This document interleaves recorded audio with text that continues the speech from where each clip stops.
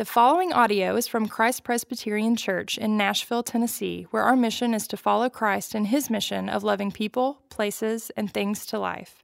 For more information about Christ Presbyterian Church, please visit christpres.org.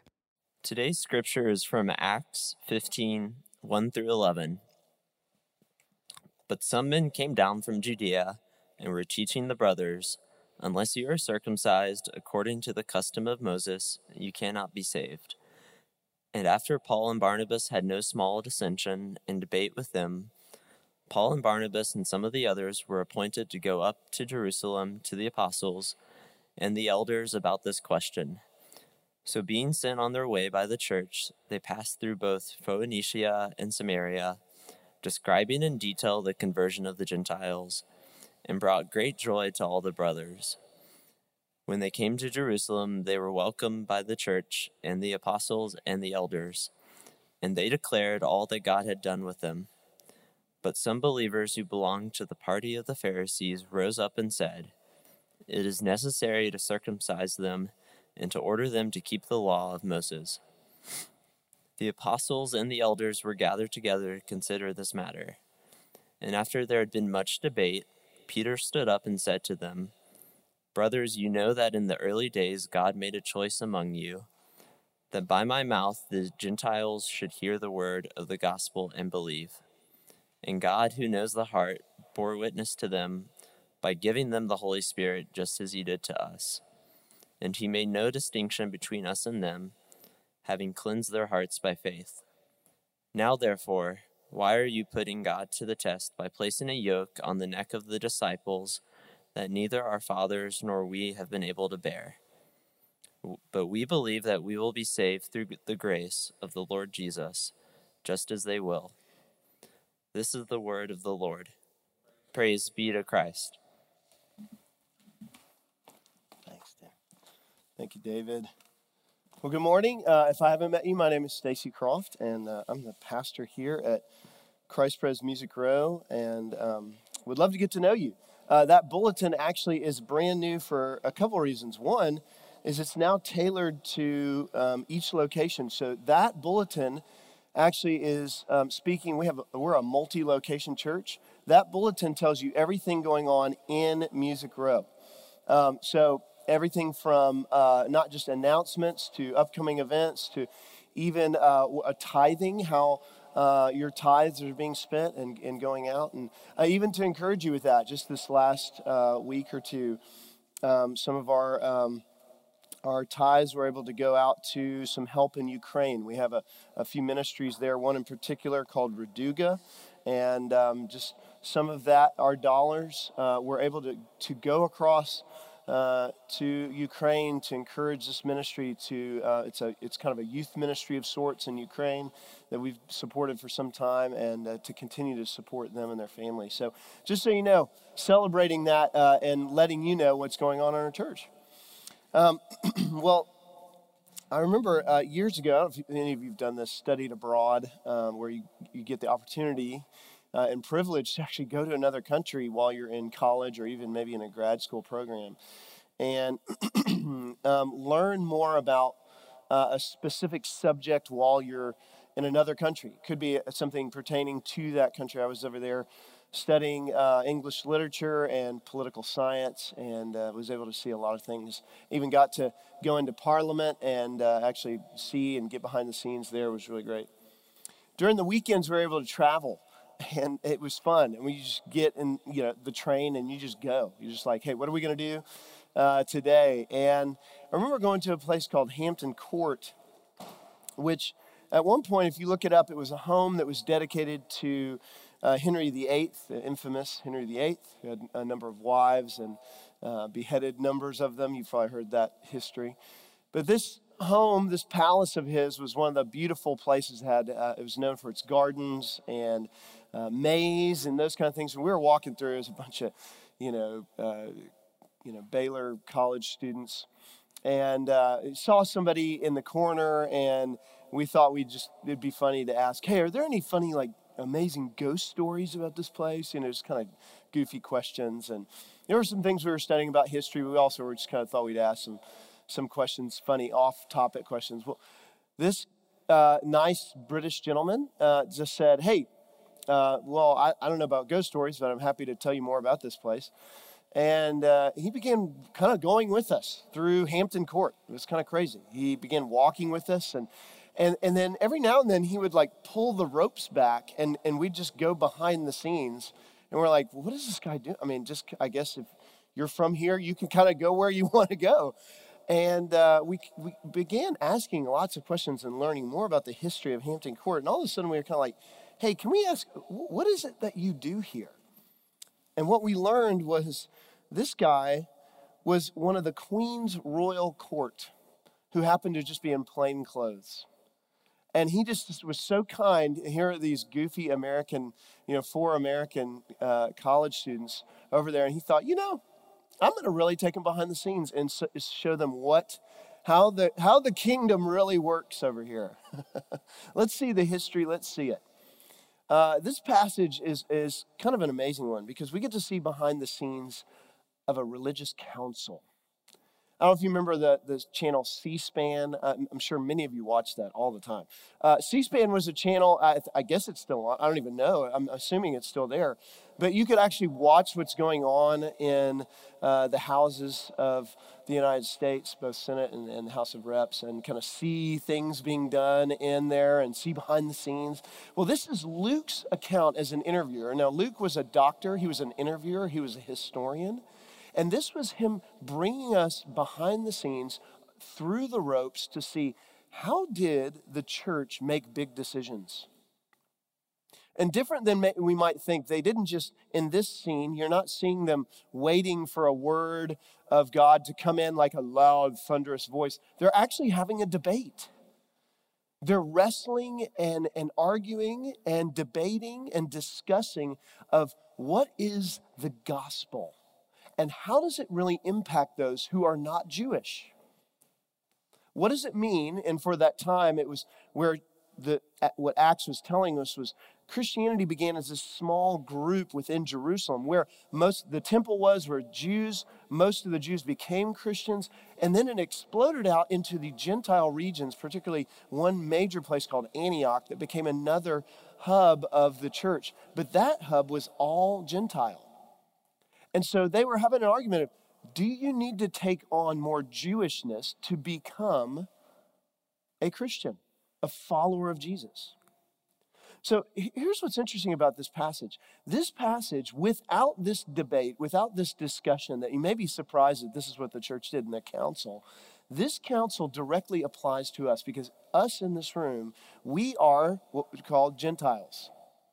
And without this debate, this room would look very different. Without this debate of how does the gospel, the good news, is the good news really good? How does it really go out and transform those who are not of Jewish descent to come and bring in the life-giving word of the Lord Jesus Christ, the grace of the Lord Jesus to transform us? So this is an amazing passage for us to unpack. And now we get to step behind the ropes. And we're going to look for a little bit at two things. We're going to look first at the debate. What was behind the debate? How did it run? And then we're going to look at what was the decision. There was an actual decision that came out of this. And a letter was written to the Antioch church to say, here's what we've arrived at. Pretty cool that we get to see that. So we're going to look at the debate and the decision. And hopefully you won't fall asleep like you do in C-SPAN. So in the first few verses, it's interesting. That word comes up a lot. And it may not be something that you're used to in the Bible when it says, but some men came from Judea, verse 1, and were teaching the brothers, unless you're circumcised according to the custom of Moses, you cannot be saved. And after Paul and Barnabas had no small dissension and debate with them. Then again in verse 7, and there had been much debate. Right? There was much debate going on. That word's used twice to let us know this was a big deal. And I can't emphasize enough the importance of what was going on inside the church to have this debate. And not just we're used to Acts chapter 2, where the church is waiting in prayer for the Lord to bring his word to them. This debate was about what had already been given to them. and what it was. And in our scene and time, when we hear the word debate, it may conjure up a lot of negativity. This was not a debate like we would think, even a political debate that we'd have over here at Belmont. Very different. And it's not this contentious side of this side and this side that we are in such division in our United States today. But it's more of, what does this debate draw out? In fact, debates then had a lot more relational capital to them. I'm reading a book called Bowling Alone. I don't know if you've heard this book. It's actually an old book. There's a revised version of it. It was written years ago to talk about the social capital that we have in our world, in our country, and how it's kind of dissolved. Social capital, and what that language was even to say, how do we have relationships? This is kind of the crux of it. How do we have relationships where we can have healthy, even controversy and difficulty, and yet it doesn't dissolve the relationship? Social capital coming in to say, whether it's commerce, whether it's any sort of business, whether it's education, social capital is what brings people together in relationship that goes somewhat even above those things of even the commodity being exchanged. So a little heady book, not necessarily a book that's talking about theology. But what I thought it got really interesting was it said, these days, healthy debate has disintegrated. And the reason that it has is that instead of having that social capital of trust and care for one another, and this is just an everyday book, by the way, because that's disintegrated, therefore all debate has. So this is why, and even when I was a campus minister at Vandy, I used to have friends that were not just there. I used to be good friends with a lot of the administration, and over, I kept hearing from professors, even over the decade I was there, saying, I just can't seem to get my students to have any good discussion. It's so hard because when a question is asked, everybody goes like this. Because what are you doing? You're pretending to look at your notes to think about, like you're thinking about what the question is. You just don't want to be called on. But what was difficult was that they couldn't draw them out to have healthy discussion or debate. Because to them, that meant if we debate, if we have this discussion, it means our relationship is over. There's nothing there. That's why there's so many taboo topics in our world that we can't talk about. We're so afraid to do that. The church doesn't do that. The church here is saying we need to have this debate because what's at stake is the good news.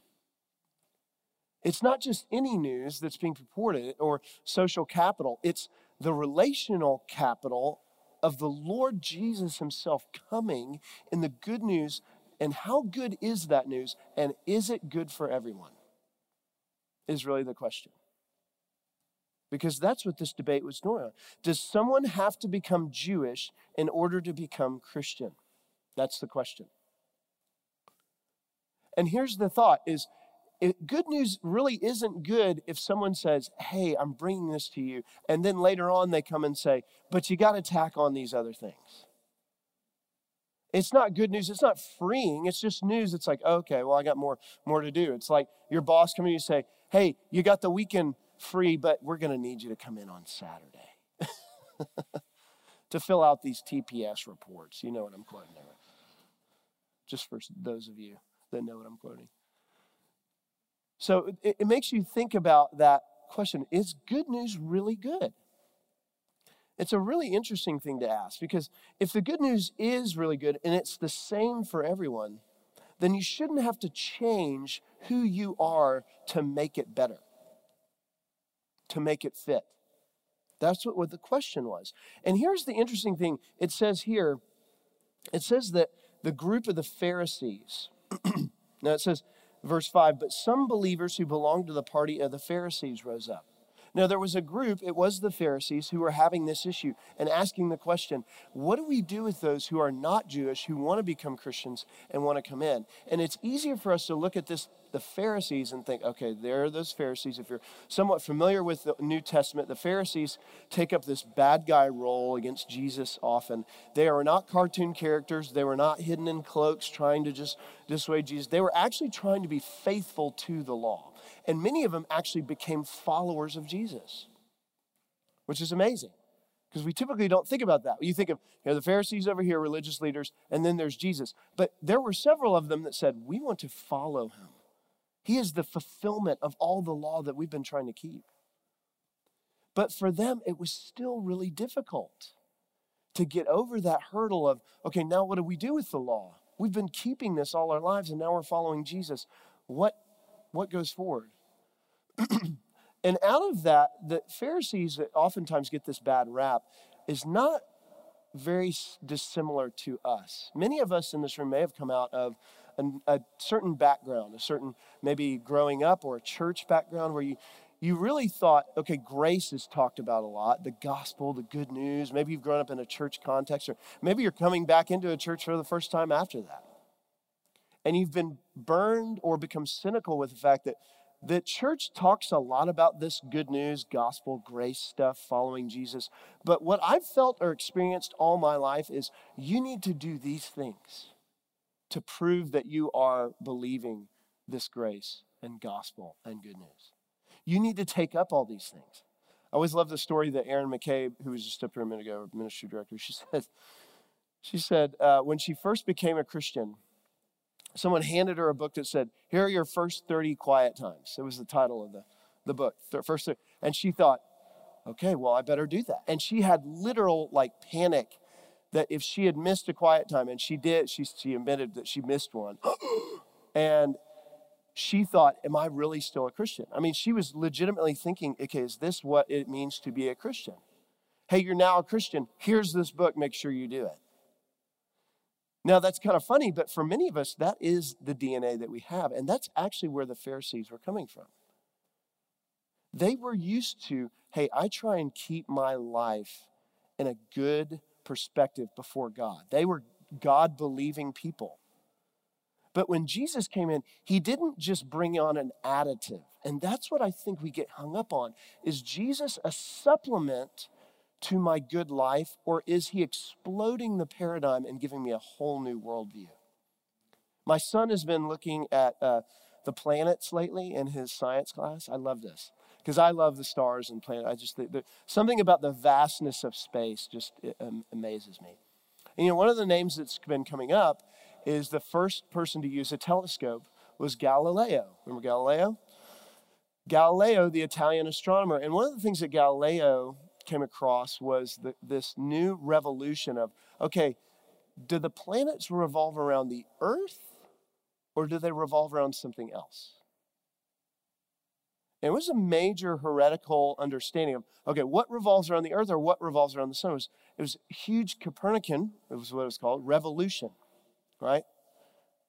And the understanding of where do the planets align and where do they revolve was so big that many people were cast out for it because they thought, well, if everything doesn't revolve around us, what does it revolve around?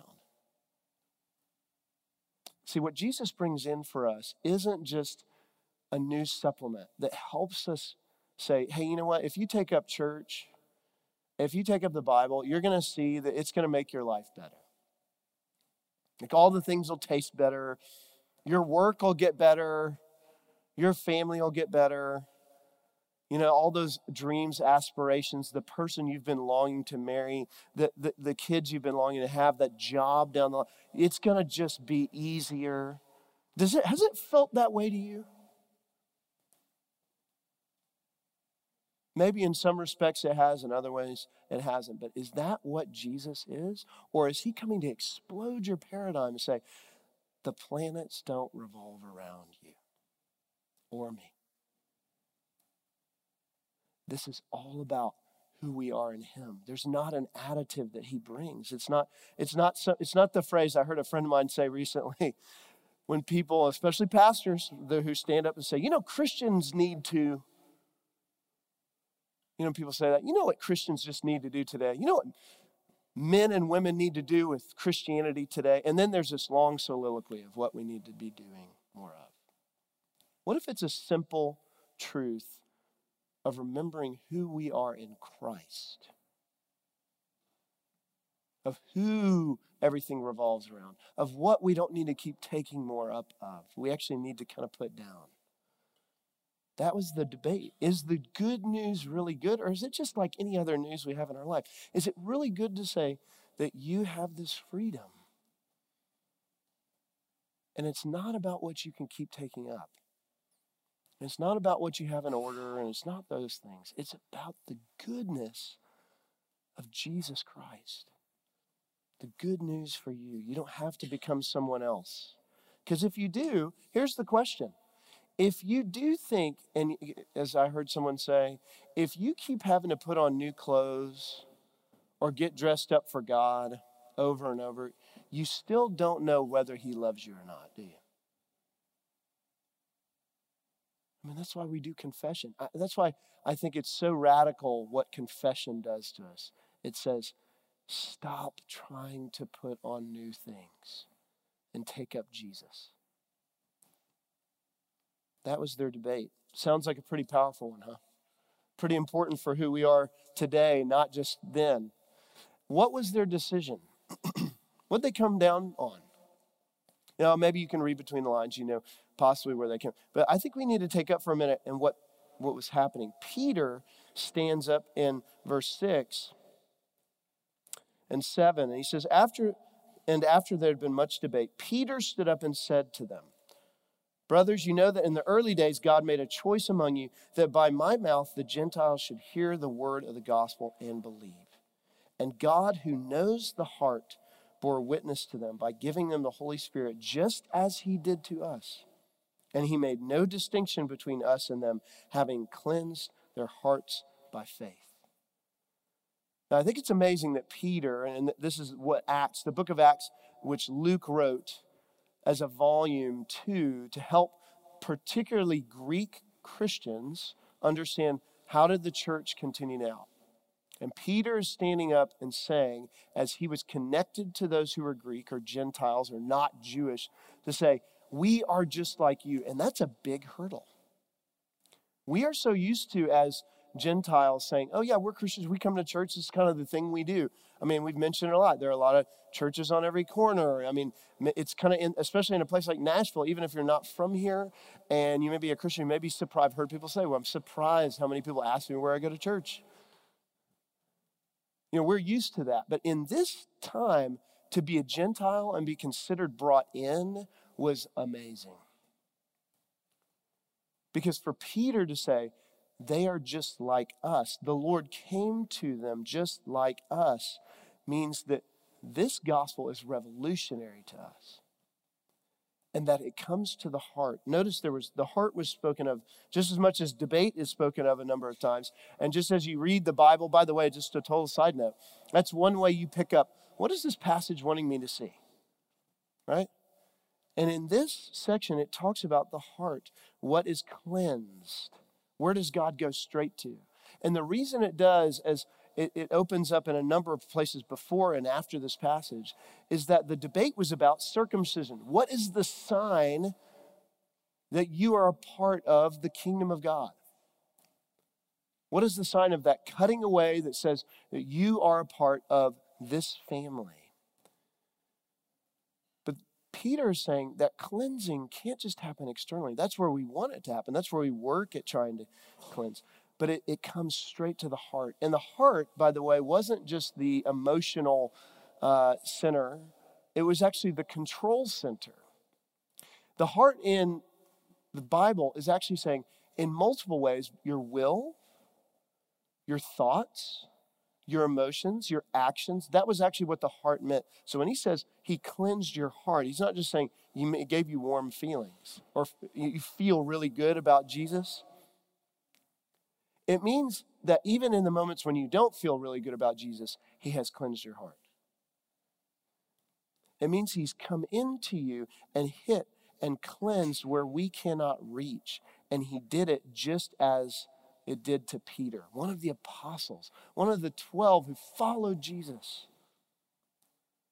Says that these Gentiles who are way far off, who don't live near us, who hold weird customs that we at one time would never think that we could even associate with, are now cleansed in the same way as we are, by grace alone. He says even in the last verse here in verse 11, but we believe that we will be saved through grace of the Lord Jesus, just as they will. Peter does an amazing thing. He twists it to say, hey, you're asking how they're saved. How do you think we're saved?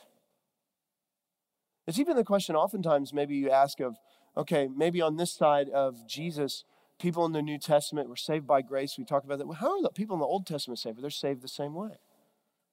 By faith through grace, looking forward to Jesus. We're saved similarly by faith through grace, looking backwards to Jesus, what he's done.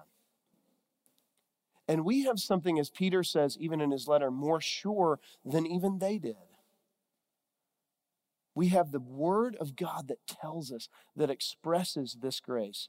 And what is grace? Can we just, let's do the thing that we need to hear. What is grace? It is that deep, unmerited favor that we all long for.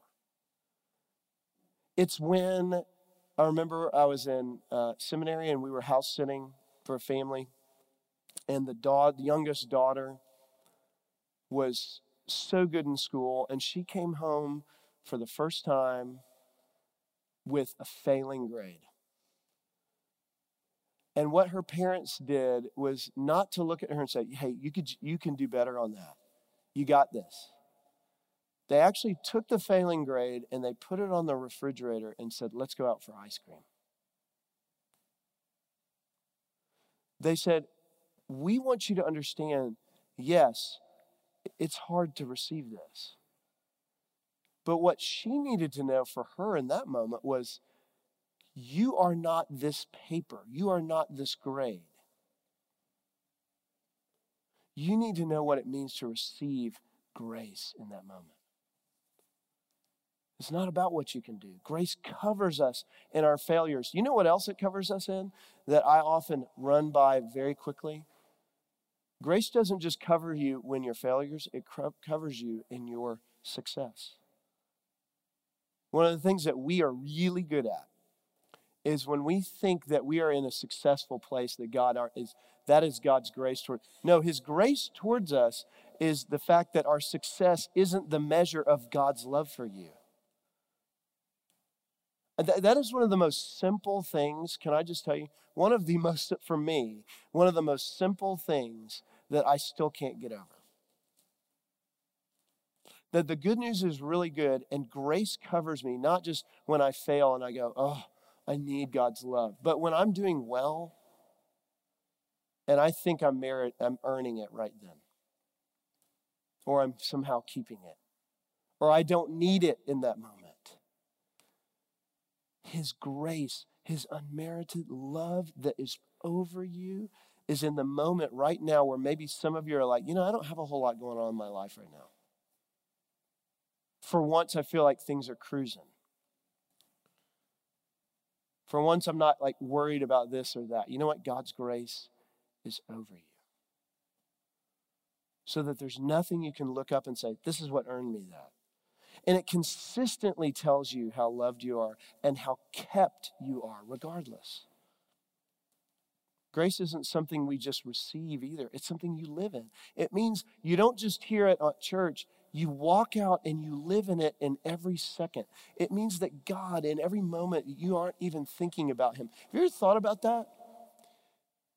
The number of moments, maybe Sunday's the only time you think of God because it's when you come to church. I'm not saying I think about him all the time because I'm the pastor. I'm a professional Christian. No, there are plenty of times I look up and I go, you know what? I haven't even thought about or talked to or opened my Bible. That hadn't even come in my brain. And you know what's glorious? What calls me back to it isn't the fact that I go, oh man, I got to do that. That happens plenty. But God doesn't guilt you to come to him he comes and says, I love you. Come talk to me. Come be with me. That's grace. It's not sentimental, emotional. It's real, tangible, powerful love. Look, you don't have to take my word for it. Take Bono's word for it. Bono, U2, in an interview asked about the difference between grace and karma, which I would think most of us, we believe in grace, but we can often live in karma. Listen to what he says about this when he was interviewed. He says, the interviewer asked Bono, he said, doesn't he think appalling things happen when people become religious? And Bono countered, he said, it's a mind-blowing thing, the concept that God who created the universe might be looking for company, a real relationship with people. But the thing that keeps me on my knees is the difference between grace and karma. The interviewer asked, what's that? Bono says, at the center of all religions is the idea of karma. You know, what you put in comes back to you. An eye for an eye, tooth for a tooth. Or in physics, the physical laws, every action is met with an equal or opposite one. And yet along comes the idea of grace to upend all of that. Love interrupts. And if you like, the consequences of your actions, which in my case is a very good news because I've done a lot of stupid stuff. The interviewer says this, and I thought this was interesting. It says, the Son of God who takes away the sins of the world? Gosh, I wish I could believe in that. The point of the death of Christ is that he took on the sins of the world, is what Bono says, so that what we put out did not come back to us, and that our sinful nature doesn't reap the obvious death, replied Bono. It's not our own good works that get us through the gates of heaven. You know, it'd be easy to come to this table and think of this table as another work. But this passage ends in a very interesting way. It doesn't end with them just talking about the good news. It ends with them saying, don't go back and put a yoke on those around you. Don't go back. And then it says in verse 10, why are you putting God to the test by putting a yoke on the neck of the disciples that neither our fathers nor we have been able to bear? And when he said yoke, he wasn't just saying that as like an illustrative term. He was actually getting to the fact that there was a yoke of the law that people thought they could actually bear. And I want to encourage you that coming to this table is not coming to take on another yoke. It's not to come and take up something. If you're not really in relationship with Jesus, or maybe you are and you think, well, this proves that I am. That's not what this table's for. This is a table of grace. This is what Jesus meant when he said, take on my yoke that is easy. Take up my yoke because the burden that I give to you is light. And Jesus didn't use those words, again, to be illustrative because they had such agrarian farming communities and they had yokes on oxen. They took it up because the people felt oppressed, trying to make God love them. The reason we live in relationship with God and you have any way of coming to this table is because he's already given his body and blood. It's not for you to give yours. You could never do that. You come by grace, you feed by faith through the grace of the Lord Jesus, and you leave back to your seat and through these doors in grace. God has you. He loves you. You don't need to earn it. He gives himself to remind you of these glorious things. Praise be to God for his grace, his body, his blood given for you. Let's stand now.